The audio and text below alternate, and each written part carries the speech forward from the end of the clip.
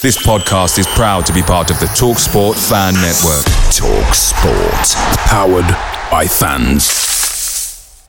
The TalkSport Fan Network is proudly supported by McDelivery, bringing you the food you love. McDelivery brings a top-tier lineup of food right to your door. No matter the result, you'll always be winning with McDelivery. Order now on the McDonald's app and you'll get rewards points delivered too. So that ordering today means some tasty rewards for tomorrow. Only via app at participating restaurants. 18 plus. Rewards registration required. Points only on menu items. Delivery fee and terms apply. See mcdonalds.com. Regarding the events in Orlando, this podcast was actually recorded before the 2-0 win against Fulham, but we'll speak about that game in a future podcast, no doubt.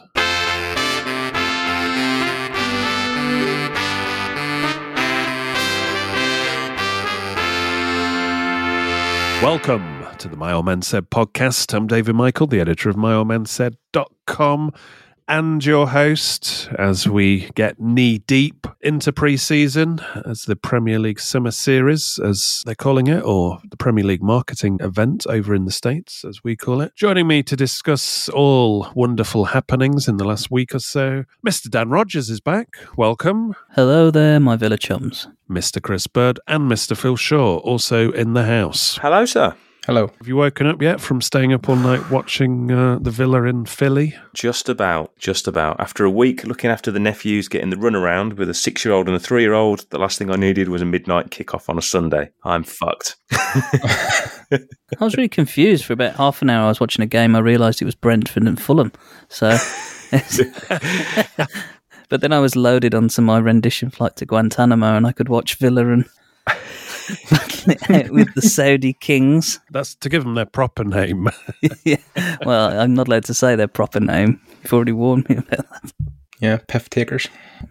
Yeah, very much so. Coming up in the show, we will talk about what happened in Philadelphia, as well as catching up on all the latest happenings in the transfer market with that really small player that we've bought. Is it Mouser Diaby? Mouse Diaby? 5'7" of him. When do we get the other half of the player? That's what I want to know. He's no Alan Wright, though. We know his proper name. We're just joking. Mouse, small, just in case. Also coming up in the Villa news, we'll look at certain Villa players that have gone AWOL and what their actual official status is before getting into the 3 points. I think our friends Newcastle are mentioned in that as well as Wayne Rooney's scouting secrets. And then we'll talk, as I said, about the Philly game, but also the happenings in the transfer window and the state of the squad, really, because obviously there's ins and outs and other players on our list. And we'll finish off with a bit of media muppetry. Right, we'll start off with some news, though. Should we talk about the end of Twitter? Hallelujah. Hurrah! Unfortunately, it's not the end of Twitter, as in I want to see the wiping of everybody's accounts. That would be fantastic. Is it just like Villa? It's just a shit rebrand. Oh, controversial. It's just a crap badge. They've rebadged it. They put the little bird the wrong way round. Oh, no. Yeah, it's a shame he's not just, it's not all starting from scratch, really, because it gets rid of all those moaning minis. Right, so you don't want to talk about X? No. Right, time for some Villa news.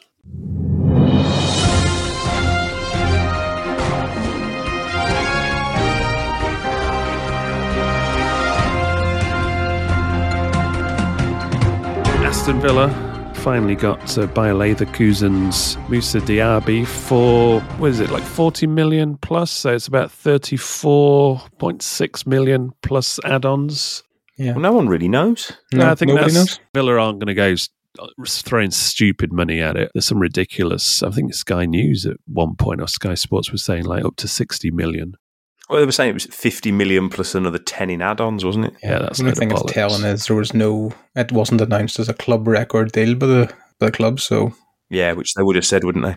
So I think it's lower than you think, because with that, I don't think there was anybody really bidding against this, because the whole Saudi thing, whether it's true or not, by the way, they could bid whatever they want. Ultimately, it's up to the player if he wanted to go. Then if he said, no, I'm not going there, then that deal's off anyway.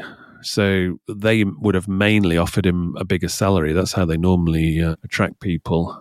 So he said no to that and ended up in Villa. It's as simple as that. More of him later. Meanwhile, Mr. Morgan Sanson is on his way to Nice this time. It's his second loan, is it? Just the latest of them. Permanently on loan since he joined. Yeah. Au revoir. 3 managers have said au revoir, so... I tried to. It keeps coming back like a fucking homing pigeon. Yeah. He landed in Warsaw for some reason. What are you doing here? Who invited you? How he paid for his flight to go to America and then sent him straight back? I mean, That's come so on. out of order, isn't it? Meanwhile, marvellous Nakamba is off to Luton. Permanently. They love him there, I think. They do? It's fair to say. Undisclosed fee. Let's have 3 guesses. What do you think? How much? 5. How much did we get him for, by the way? 11. We paid money for him. No Yes. way. I mean, oh, wow. And he went on strike to come to us. Wow. Sorry, who said 5? Me. Right, Phil. I say 2. Yeah, I'd go 2.5. Is this the game? Are we playing a game now? What do I win? Basically, the general rule of thumb is whatever I went for, you go 5 million and a penny. And that is my guess. Thank you. I reckon probably about 5 would be fair. Would they? Is that mean on him? I don't know. How much should they pay for Lansbury? They're not going to go all the way down to 2, are they? There's no The way. reports were they were very grateful that Villa did business with them, which sort of means have them. Here you go. Yeah, that's it. Yes, see you later. Yeah, but it's not going to be 2, though, because you know he has value to them. He got them up. It's not as if he was poor for Villa and we're discarding him. He actually he played all right for He Villa. tried hard as well. Like, you could never question his Yeah, and commitment. it's just that we got more bodies in, essentially, and there was no room for him to play regularly. That's why he went out. So it's not as if he was on the scrap heap. So I think it'd be 4 or 5, surely. And that would make business sense with, all your amortisation and all that sort of stuff. It would mean you, on the balance sheet, you wouldn't make a huge loss on him, would you? Now, this is, for me, there's maybe 3 intrigues to this season. The defensive lineup in terms of the centre-back situation, probably who else is coming in, and then probably the third one is, will Emery get a tune out of Coutinho? Now, if he was sold to the Saudis tomorrow, you wouldn't be surprised at all. But he has said in the US, Emery, that he's very important, and obviously, we are looking to be competitive on several fronts. There'll be plenty of games, at least up to January, and it looks like he will see game time against Fulham because he wasn't 100% fit for the Newcastle game. Meanwhile, Big Daddy Donker was still in Birmingham because he's had a new baby come through. Congratulations to him. Also footage of Alex Moreno back running at Bodymore. One of those weird, gravity treadmills, wasn't it? Hilarious inflatable treadmill.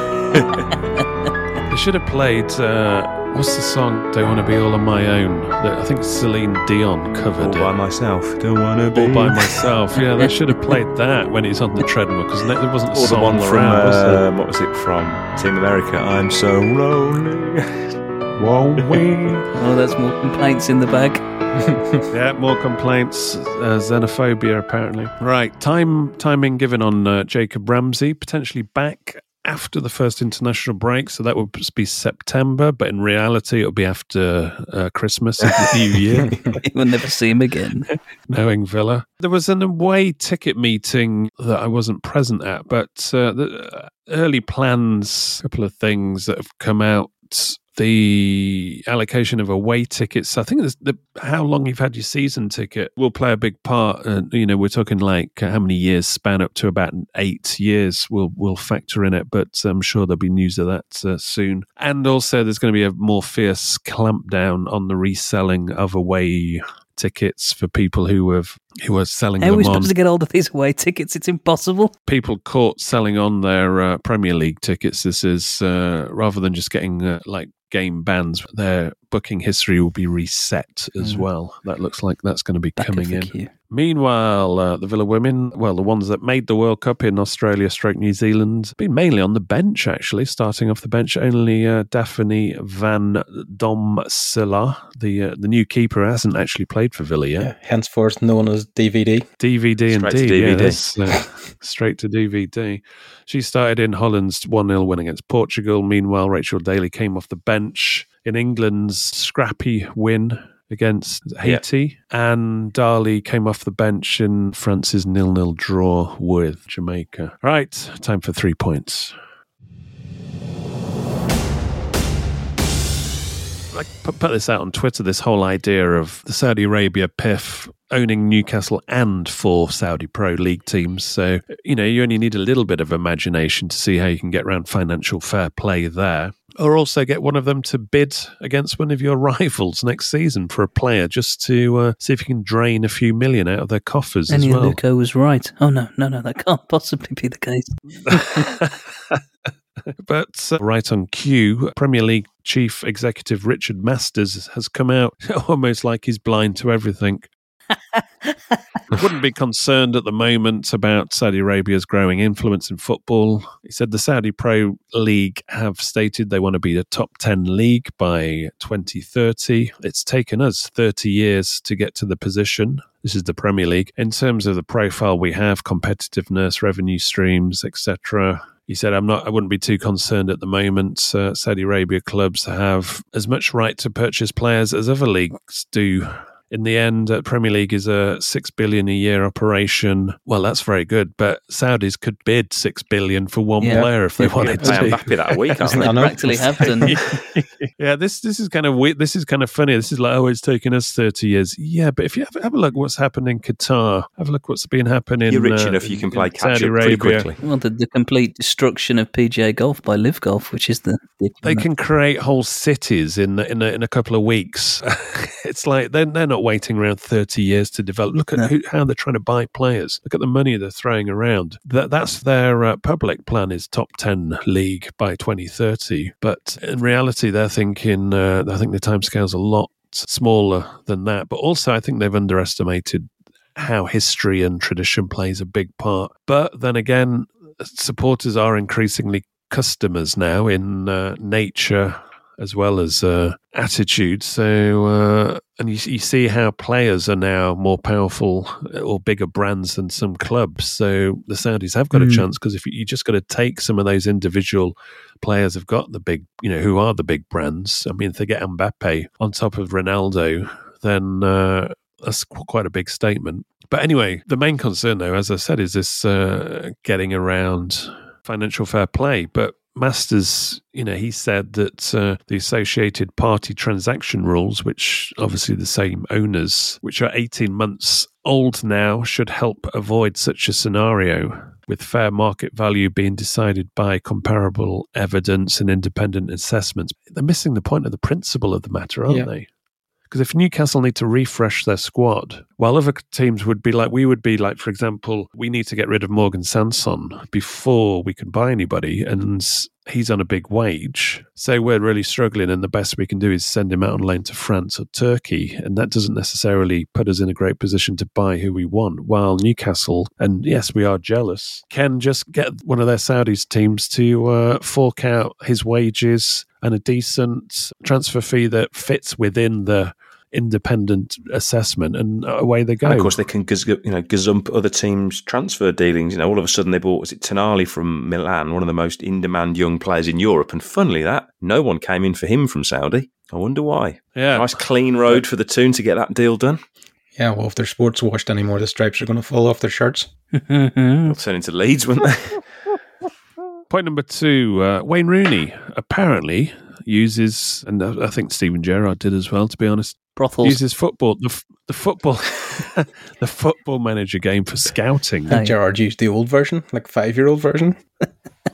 Rooney has admitted that he's been using Football Manager to find and sign players, but it's a bit more nuanced than just using the game. In an interview with The Times, he says, a lot of the markets in South America, and we've done a deal with Football Manager where we give them some advertising, and in exchange they give us access to the scouting network they already have there that allows them to set the game up. He even name drops Jose Mourinho as having done something similar in the past. But he's also been in the news this week, Rooney, because of Apple's recent deal to cover the MLS. Rooney claimed that some of his DC United staff couldn't get seats in their own ground because members of Apple were in with their laptops and things, just basically running the Apple presentation, so his own staff members couldn't get sitting there. But in the end, he says he does think that Apple will be good for the league moving forward. And just to give you context, he's obviously based in Washington, DC manager, where Villa were actually initially training, weren't they? Christian Benteke does play up front for them as well. So there's another Villa link. Point number 3. My favourite video of the week. Belter this, wasn't it? There's a video going around of a hearse pulling donuts in the middle of a pre-season match, which there's a story behind the story as it unfolds. 4 people have been arrested after the footage went viral of the hearse doing its handbrakes on the pitch while a non-league game between Gateshead and Dunstan was taking place. The men were wearing balaclavas, but apparently there was a reason why they were doing it. Yes, they were handing out leaflets, and allegedly the leaflets are to complain about an alleged sex offender in the Dunstan sort of club.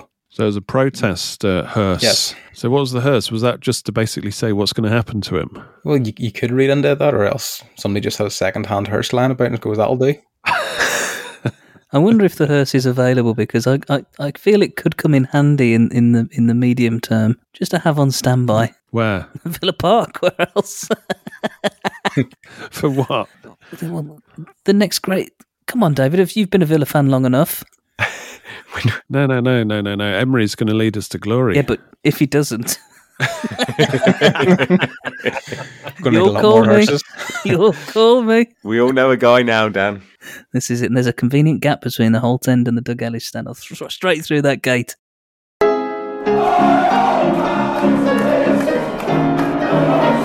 Right.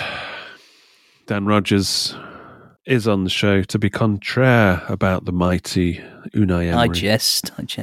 What could possibly go wrong? What has he been up to? Is Man Monchi and him? Let's start with their latest signing, Moussa Diaby. It's another classic signing where what percentage of this what used to be called Twitter, this our old friends on Twitter, Villa Twitter, what percentage of them knew who he was or have actually seen him for play? 90 minutes or a YouTube reel?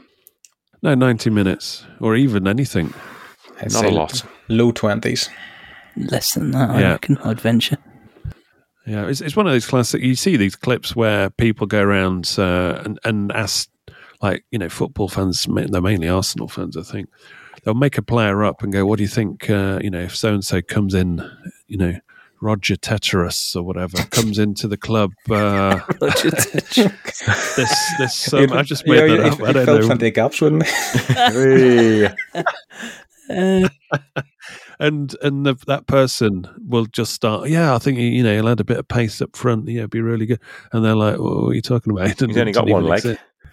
But that's almost like a scientific experiment where people would rather pretend to know. They don't want to get caught out, and even in their own head they'll know who that player is, even though they don't know who he is. And then they'll just, obviously it takes 5 seconds nowadays to be an expert after a few Googles, and suddenly you're rabid, you want them in. That said, he looks bloody quick, doesn't he, from all the videos? I mean, it's happened before. It happened with Bailey. Bailey example it's not completely cautionary tale, but it is in terms of the overhyping. I think Bailey, we've discussed Bailey many times. He's not a write-off by any means. Nope. And he's got strengths and weaknesses, and it's hard for any winger. I mean, any winger with Trezeguet, Traore, El Ghazi, Bailey. Every time we buy one, it's an upgrade on the last one. And if we could melt them all into one. But there's always issues, and this happens, with a lot of players. It's like the new bright shiny thing. So I'm just throwing all that as devil's advocate before we start talking about him. He's 5'7", but that works in two ways, doesn't it? Because low centre of gravity, it's really hard to play against small players, and one with pace, and who's kind of nippy, nimble players, tricky one. But he does. I mean, we discussed on the last show, does give you genuine proper pace, switched on pace. Will he only be good like on the counter? Because he needs space, I think. If against, like, for example, when we're playing at Villa Park, if teams allow Villa to, let's say, press the issue and draw us onto them, then is he going to be as effective? I think so, because he's probably more tricky than Bailey. I don't think Bailey's got a lot in his locker in terms of, beating a man 1-to-1. Hopefully he's got a better right foot, I would say. Well, what does Bailey do? Because Bailey, that's I always thought that was the main thing about Bailey. Bailey beats himself. I wouldn't say he's tricky, though. He can do it for pace, but in terms of like someone who can do a trick, fly past, I don't know. Compared to someone like Ramsey, who I think can, or like Grealish used to better like doing with tricks. But I do hope he's got a better right foot. I remember standing next to you at Old Trafford watching Bailey trick his way from the halfway line, almost all the way. You say Bailey doesn't know when to stop doing the tricks. Yeah. That's the thing. I think it's when to do it more probably so fair. than doesn't have He's them another in his tool in the locker. bag, isn't he? That's how I'm looking at it, and we haven't seen him in the Premier League yet, and that's... And the pace, Yeah. as we've said numerous times, we said it about Bailey, didn't we? The pace of the Bundesliga compared to the Premier League and the intensity. Luckily, I think he's got the fact that you don't become a French international by being a bad player. I think that means he's clearly got the technical ability. He's obviously settled in a new country before, the fact that he came from PSG. So I think there's a lot going for him. I think Emery said in his presser, didn't he, that he's very versatile, which I think is good because I don't necessarily think Bailey is quite so versatile. He can play right, left, or even in the centre as a 10. You could probably even play him as an alternative to Watkins if needed. So he ticks a lot of boxes in that sense. Whoa. Who is this Chris Bird? I thought Chris Bird used to speak sense. What, he's going to play up front on his own? No, it's an option. He can play up front with a Watkins, or if you need a replacement, you have an option. It's not the option, but it's... He's riding back there, everybody. He's riding definitely back. not riding back. I'm staying right where I am, thank you very much. I'm standing by my comments. I'm not playing Billy up front. Because I'm quoting Mr. Emery. No, but he was more talking about him as behind the front man, like as a 10. But yeah, no, the devil's advocate is... if you look at his highlights, he's running into a lot of space all the time in the Bundesliga. He's very like Moreno, sort of. He gets to the byline and then gets it back as well. I like that, though. Yeah. And he is meant to be able to play across all the front three positions, so you could potentially see him and Bailey on the same pitch at the same time, like they were for Leverkusen. Well, it's good to have versatility, isn't it, I think? Oh yeah, I'm all for it, and as Dan said, it's another tool, and you can't really start talking about him until you've got a sample size of games. Really, no, I think it's a statement signing though, because he's clearly a player that has the hype, which a year ago we probably wouldn't have got. It's going to be interesting because we've now got options. I mean, people are talking about Count Dooku. Yeah, Dooku in Belgium. And you're thinking, is that realistic, or is that just because he was in the narrative, that's the backup, and he's obviously on the list? But if you get your main man, you don't really need your backup if it was a list. And yeah, not if it's going to cost you a load of money that you don't necessarily need to spend. Yeah, and you're always going to get the, let's get a couple more stories out of this by saying, Villa are also still interested in Dooku, which I don't know, because look at the youth team. If they're going to realistically have a pathway, Villa Jean look good. He did look good, actually. First half against Newcastle, he had a really good half. You kind of need him to make up that quota, don't you? Yeah, especially in Europe. In terms of the four club developed players. So would they really drop a load more money? Because they're not going to be starting all the time, are they? Not to mention, we won't want to... God, how few players we've had come through the academy. If you could just get one or two through, not just for quota advantage, but just the overall advantage of not having to find them, buy them, ridiculous wages, agents' fees, just one. Yeah, because, we would talk about the Brentford example where, also as well as the youth academy, but also scouting earlier. So you've got a situation where Villa were buying Brentford players. And you're thinking, when we're talking a few, Konza, Hogan, Watkins, there were managers as well. And this is the second winger we've got from Leverkusen within the space of a short time. So it's like, well, it's the same thing. Why aren't we scouting? Yeah. You buy one, and then you should be scouting. You should get the next one before Leverkusen did. Where are they getting their players from? Because obviously, when you're building a team to challenge Europe now, you're going to have to buy these players. But if we want to keep a legacy going, then we should be already looking to get the next one in. And we're talking about paying 5 million rather than 30. Yeah, well, it's almost like a bravery thing. I mean, Brighton, they're brave because they get the players in and they play them young enough. But Villa could have easily got the Albi straight from PSG because he just went to Leverkusen, where it's probably a league where he does get a bit more time in the ball. There's a lot more space to run in behind so he can hone his game. If you drop him straight into the Premier League, you have to be brave enough to play them. Yeah. Well, the Brighton model is that they accept the fact that they sell the player on, don't they? That's part of the deal. Yeah. And also there is a little bit of that, like, well, let another team develop them, and then you pay for them. But you're getting a ready-made player rather than the risk. Yeah, exactly. I suppose it's getting a mix of all the factors, isn't it? Academy. Yeah. Getting a hot property where you get him at a good price and you actually develop the final stages, and then obviously you're buying them oven ready, to quote an Ryan Reynolds here from Mint Mobile. With the price of just about everything going up during inflation, we thought we'd bring our prices down. So to help us, we brought in a reverse auctioneer, which is apparently a thing. Mint Mobile Unlimited Premium Wireless. How to get 30, 30, bit to get 30, bit to get 20, 20, 20, bit to get 20, 20, bit to get 15, 15, 15, 15, just $15 a month? Sold! Give it a try at mintmobile.com/switch. $45 up front for 3 months plus taxes and fees. Promo rate for new customers for limited time. Unlimited more than 40 gigabytes per month. Slows full terms at mintmobile.com. Picture the scene. All of your mates around, you've got your McNugget share boxes ready to go. Partner this with your team playing champagne football. Perfect. Order McDelivery now on the McDonald's app. There's nothing quite like a McDelivery. At participating restaurants, 18 plus, serving times, delivery fee and terms apply. See mcdonalds.com. Prime Minister.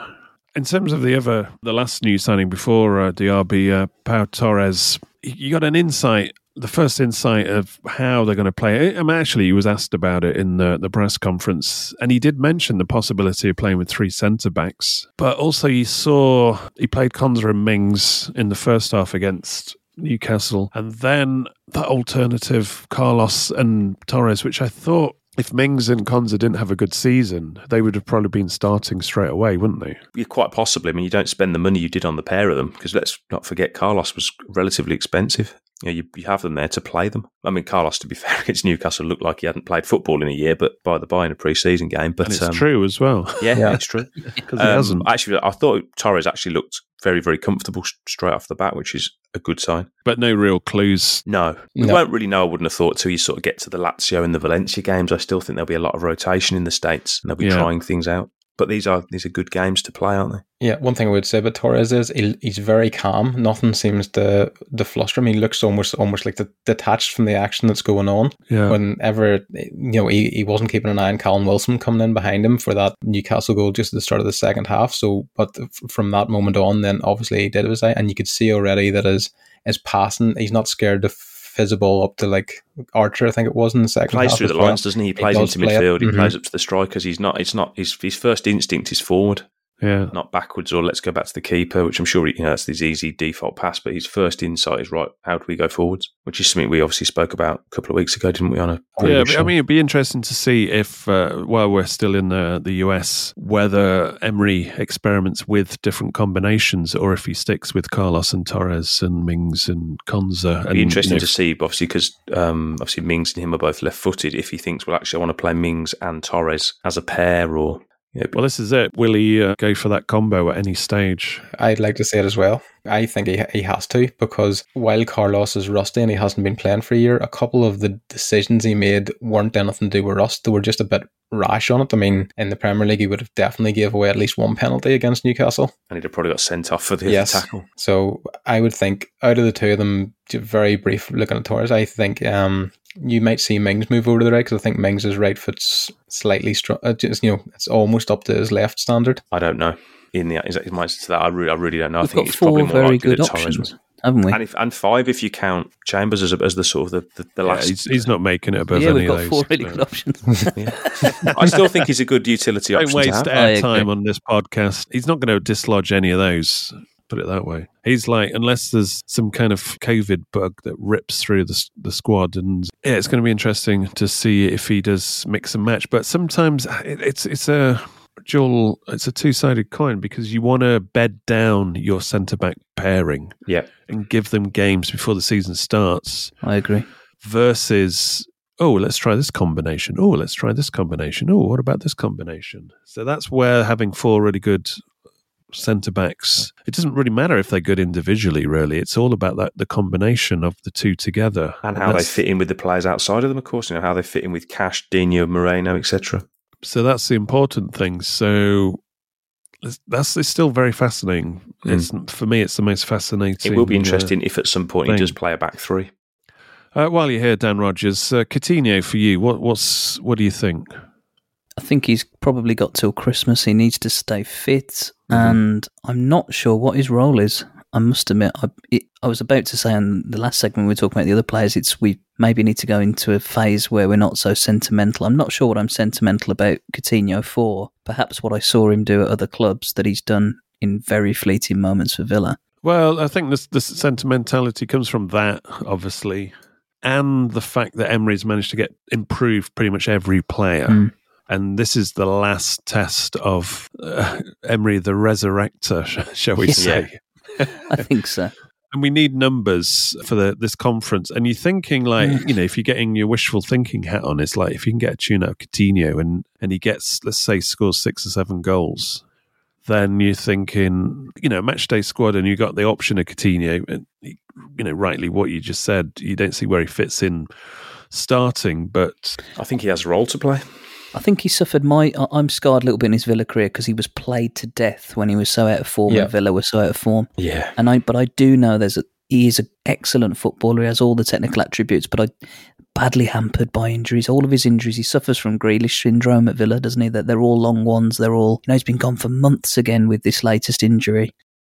Yeah, because he was coming back at the end of last season. You thought, this is good. You get him a few games. I want him to be part of this. I really do. And then he just disappeared again. I just don't. We feel it feels like if they could get or identify another younger Coutinho, would Emery move on that player? Of course he would. But I think for now, if we can get, as you said earlier, we can get a tune out of him, some European football out of him.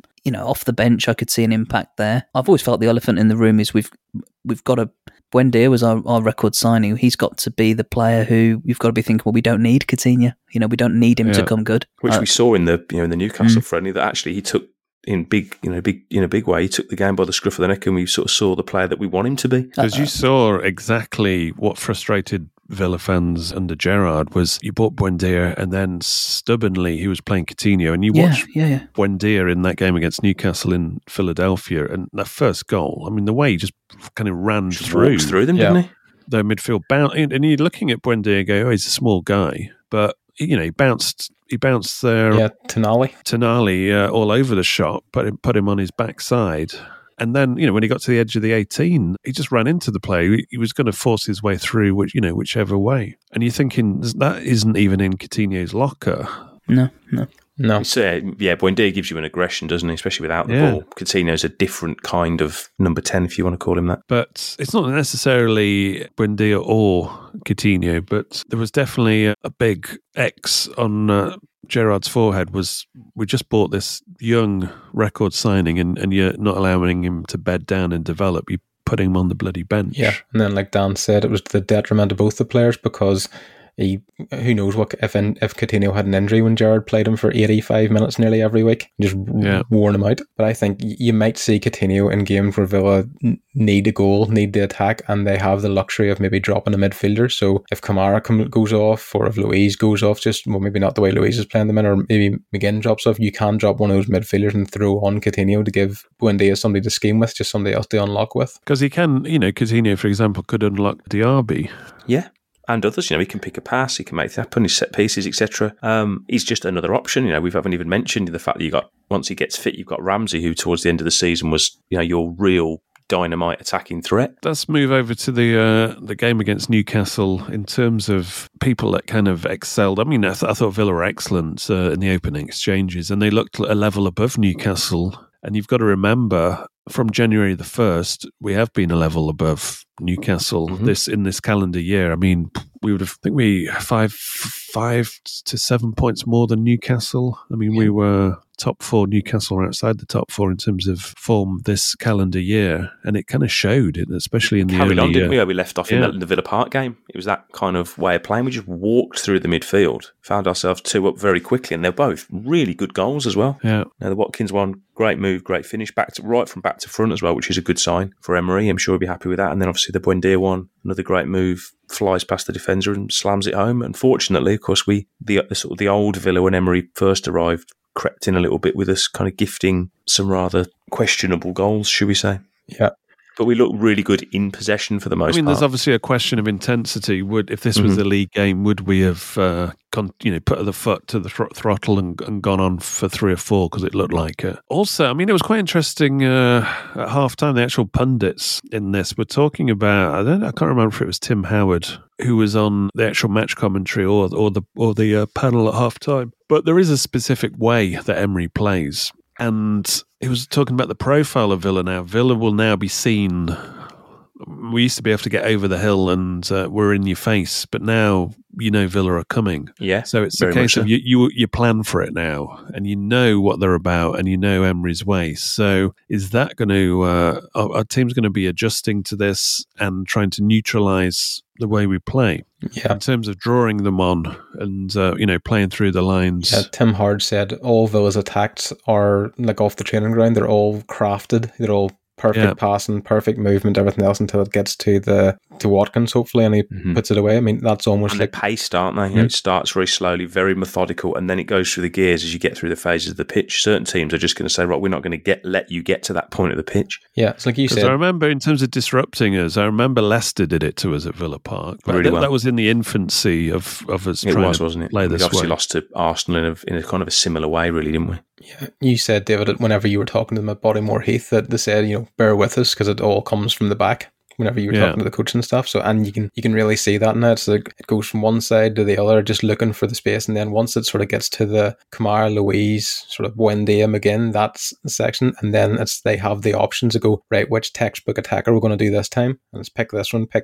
It's once you get through the press, isn't it? Once Villa get through your first phase of press, they're onto you, and then you've got ball carriers. Like, McGinn, Buendia, they really go at the heart of teams. It's interesting because there's a Russian roulette element to it in terms of that playing the high line as well. Once we are at you, will teams, figure out, because that high line, that's going to give us the shits, isn't it? Yeah. You saw Newcastle's first goal. There wasn't even a question of offside. I mean, there was one player offside, and then they just have two runners. That's the easy way to beat the high line. The defence, the two centre-backs are focused on the one runner, let him go, but the deeper runner is always onside. And you're going to practice against that high line now, 100% when you're playing Villa. And also, you're pretty much guaranteed, if you've got a plan, you're going to get through once at least. It's just statistical, isn't it? If you keep doing it, you will. I mean, I put a message on social media about you do need VAR. VAR's almost like a 12th man. I wasn't referring to the Newcastle, whether it was on or offside, but there's going to be so many marginal moments that you will need VAR as your get out of jail card in a certain percentage of these times. Well, like those last sort of three huge games, real high pressure games. At Tottenham, we had loads. Liverpool were loads. Brighton, they had massive ones.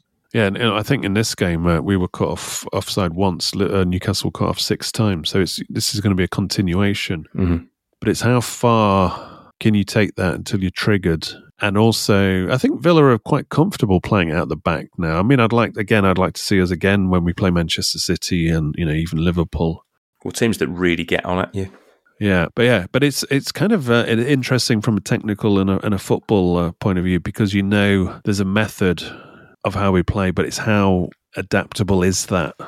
How flexible is that? Yeah. I mean, obviously Emery's got results from it, playing it across the board, and he has got tweaks he makes in game, and that that's going to be interesting to see how the back, if he does go for a back three at any time, and whether, because if you're going to play like wing backs, you'd imagine Moreno's perfect fit for that. Yeah, brilliant. But then on the right hand side, would you necessarily have Cash there, or could Diaby, would that sacrifice be Diaby, or would you rather have him playing there? But what does he give you defensively? Well, he doesn't give you anything defensively if you go by his last 4 seasons in the Bundesliga. Because when you're looking at the stats over the 4 seasons, he averages an attempt at a tackle every other game. Attempt at a tackle. So half an attempt at a tackle in a game. Has been very negative about our new signing, by the way. I can hear X's. Are they called now, or are they still tweets? They're X's. X's. X's being sent our way. But it is a tactical thing. If you're playing 3 at the back, you normally go for a wing back, so you'd want that wide man to have a bit of defensive nous. So do you play Cash over Diaby? But I'd rather have Diaby and have one of the, let's say, deep sitters keeping an eye on that side. But also, if you're playing 3 at the back, you can push one of the, say if it's Konza on the right, you can push him across a bit more, can't you? Yeah, or even Carlos. Yeah, and also, if because we generally play with a lone striker, it wouldn't be a 3-5-2 or a 5-3-2. You'd play Watkins, you'd probably play Diaby sort of off him and just roam. you'd have like a sort of slightly freer role. Because there is a worry with that sort of Cash Kamara axis at the back, or not on the right hand side there, because they don't look comfortable. It's almost like Cash is a bit too energetic or too hyper. He's running past and then nobody in front of him and he has to go back to Kamara, and that's where Newcastle's second goal came from. He gave Kamara sort of a ball when the Newcastle players on him, and we know Kamara sort of is quite casual. He did get stung again, didn't he? He gets stung again, yeah. So, I mean, Cash could have passed it somewhere else because the Newcastle player was waiting on it, just as Leicester were waiting on it that time. Another thing that sprung, it was that initial gut reaction that you felt when he subbed off Martinez and put Olsen in goal. Oh God, we're gonna go there. I don't think they're not gonna get another keeper in, are they? They need a second keeper badly. They have to. They can't play the Emery way. Your keeper in his system needs to have the authority to play high up as well. Yeah. Also, be able to pick a pass. And his first pass went straight to Newcastle. You can't have a goalkeeper where the team is thinking what everyone else is thinking when they appear. He's an international goalkeeper. This is what I don't understand. Yeah. I'm actually at a loss because he can just be accused of bagging out a player and it's easy, but it genuinely terrifies me. This is one of the easier ones, isn't it, I think? Because there's enough of a sample size to suggest that, is this going to work? You do worry. Because he is going to have to play games, isn't he, this season? I thought, that you can sort of break the game into two halves, as you guys have been discussing just really, but it'd be the only thing where I'd say that really does need to change before the end of the season. Ideal world, we would have a real top talent 25-year-old goalkeeper next to the throne of Martinez as our number two. He'll be playing in most of the Conference League group stages, at least, League Cup, plenty of game time, but you'd be confident in him and you'd want to watch him develop as well. This is far from that scenario. Yeah. This is like patchwork, isn't it? Yeah. Mm-hmm. And Olsen's comfortable where he is. I mean, he's thinking to himself, I'm happy enough getting the odd game, playing for Aston Villa, training with the best keeper in the world, and there's obviously no challenge to him in the national team if he's still playing. It's like he's won a competition. You just hope that the club don't think, well, we've got the best goalkeeper in the world, and then as a number two, we've got a Swedish international. Well, that's I don't know what happened in Sweden. I think a lot of goalkeepers, when they were 5 years old, got stolen from orphanages or something, because it's like a big deficit if he's the only one in the Scandinavia generally. I mean, we have the full collection, don't we? We've had Enkelman, Sorensen. Who was the other clown from Ireland? The Norwegian, Norwegian Villa fan. Where was Posma from? It was Dutch. Yeah. It's close. It's North Europe.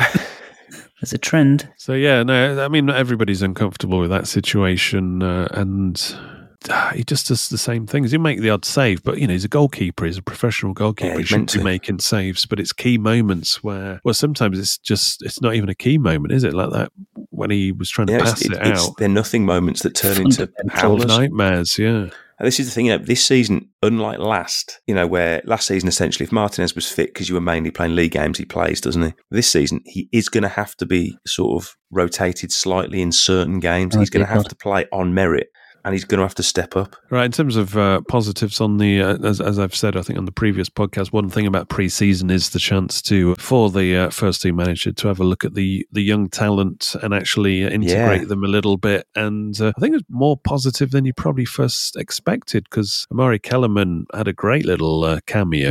Very interesting. He was really lively, wasn't he? Yeah, it'd be interesting to see him back that up, that first impression. I don't know how realistic is it at this stage, because he's 17 and he looks like a 17-year-old, but there's potential there. He didn't get lost in the occasion, and definitely 2 thumbs up at that stage for that contribution. And Philogene, I think if he needs just to kick on a bit more, and you wouldn't actually mind him starting games. Well, you wonder with someone like him, if obviously because you need him, homegrown lads for your UEFA quota, but if they can get him to A level, they might go, we can trust you now, and maybe let Traore go. So, you're not going to be the main man. You're not going to be starting. Is he still around? Yeah. Completely forgotten about it. Because he's quick and he's lively and he's direct. And I like that. Well, yeah, that's the future. I can't see Traore. Where is Traore? Is he injured? Is he? I think so. Kellerman, I thought, he was unlucky when he not to score. Obviously, he should have scored one. He obviously came off the post for the Buendia one. Archer came on, didn't do a lot, but I think, it was a great save, the Kellerman one. And then obviously we've already seen Archer at Warsaw, he had a little run out. Young Ramsey, I think he may go out on loan, depending on if he's needed for the...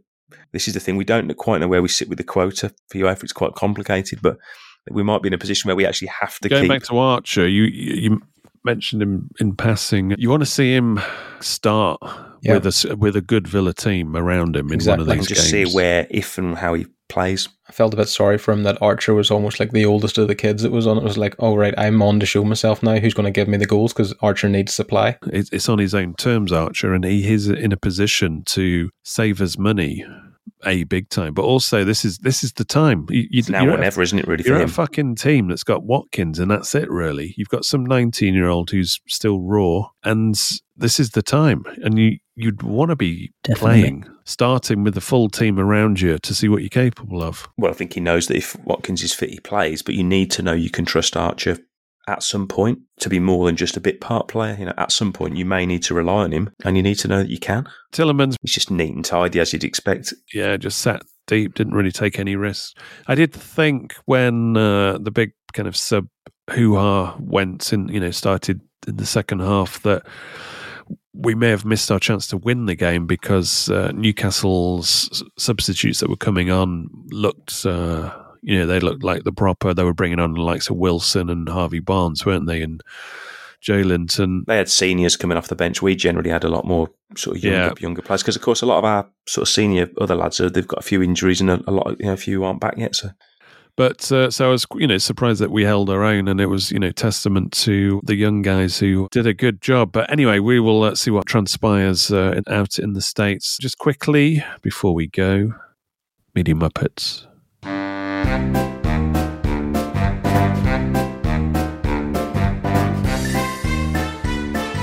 Right, Phil, what's in the trough this week? Well, we've already alluded to it, but it's the ITK copycat nonsense that's going on mostly on Twitter, and it was really highlighted in the Moussa Diaby. X on the Moussa Diaby transfer. There's an established formula which the market leader Fabrizio Romano has got down to a T. So he makes the announcement that the first sort of interest is there, and everybody's going, "Oh, tell us more," and they're waiting for him to say, "Here we go," medical book and everything else. But there's a copycat going on. Usually it's an exotically named, but not always, an exotically named transfer expert appears, and it's almost word for word the same as what Romano does, but it's Felipe Shonarini. Well, it could start. I mean, that's the thing. It's such an easy formula and an easy copy thing to do. I mean, Romano has built it up by probably just being, down the line going, it might be this, and it is this. He's like an aggregator, so he gathers together all the sources and says. But now Romaro's in a position where, I mean, if you just look at if you look at Twitter, he's got over 17 million, which changes the situation where, however you started this and whatever way you are operating, now changes because you are key to communication. Now agents will call you up. Yeah, they'll slip you a few quid to play out whatever narrative they want, and so he's in a great super position. But as you say, there's all these like copycats who now they just want a bit of that notoriety and they want the followers. Yeah, but the best example in the Diaby case was some guy called Rudy Galletti. So in the Diaby case, whenever there was rumoured interest from Al Nassr, it came down to, right, this is a 50-50 thing. So someone like Galletti, who is not Romano, just goes to go, right, I just have to pick a side. I'll just pick the contrary side and I'll say, he's going there. So Diaby's definitely going to Al Nassr. So he just keeps bashing that sort of narrative out along the same thing as Romano does, the same sort of style, but picking the other side. And then whenever it all falls down and it all goes wrong, there's always an easy escape ramp for him. He just goes, Al Nassr decided to withdraw the negotiation. Yeah, of course they did, Rudy. If the negotiation was ever there. He said the club considered the requests of the German team too high. Oh no, that's not true, because Saudis will pay whatever is needed to get the player. It comes down to the player itself. I think Rudy's Romano, isn't he? Well, he's playing both sides. Well, if he's Romano, then I would hope that this next guy isn't Romano either. Gaston Edo, an Argentinian journalist, so ever since the World Cup, he's been desperate to sell Emi Martinez to someone. He tried to sell him to Spurs and everything else, but his latest one, this is the best one, he's trying to get him sold to Inter Milan. He goes, Inter Milan have already offered 15 million euros and Aston Villa rejected. Now they plan to make a higher proposal. Yeah, I mean, 15 million euros, that's like a single Morgan Sanson or a Bertrand Traore. I mean, is that less than what we actually bought him for? It is. It is. That's going to happen. So you're going to sell him for less after he's won Copa America, Golden Glove at that, World Cup, Golden Glove at that, and just established himself as... Yeah, if you're going to come out with bullshit, you might as well make it believable. And when Inter have just sold their keeper for 45 million. They don't like Robin Olsen, do they?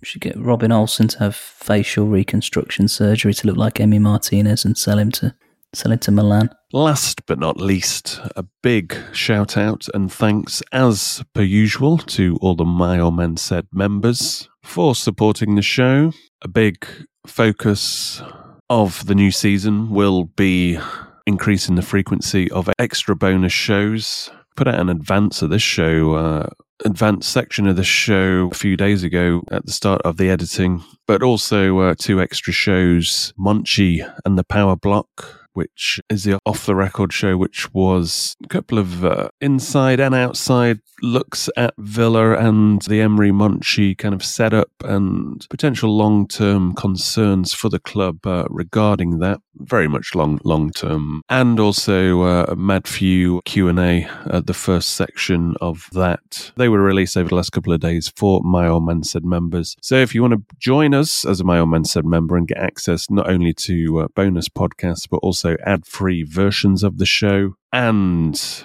access to our 24/7 community match club and all its various inner chambers, from Investo Club to Game Club to Screen Club to Mom's Pub and then Match Club itself. Do check out myoldmansaid.com and click on the membership link for further details there. Big thanks this week to Paul Stringer, our old buddy Paul Stringer, who rejoins us again as a member. Also to Carl Beasley.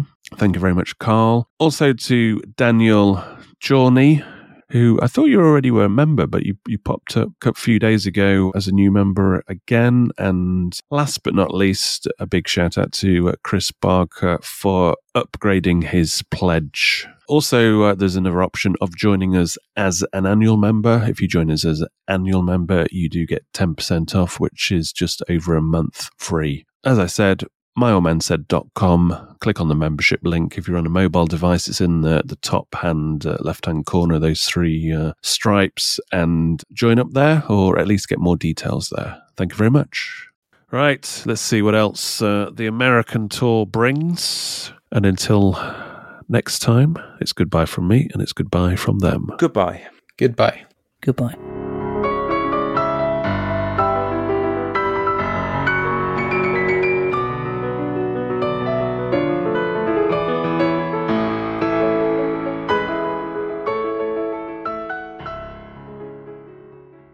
Away days are great, but there's nothing quite like playing at home. The same goes for McDonald's. Maximise your home ground advantage with McDelivery. Order now on the McDonald's app. At participating restaurants, 18 plus, serving times, delivery fee and terms apply. See mcdonalds.com. This podcast is proud to be part of the TalkSport Fan Network. TalkSport. Powered by fans.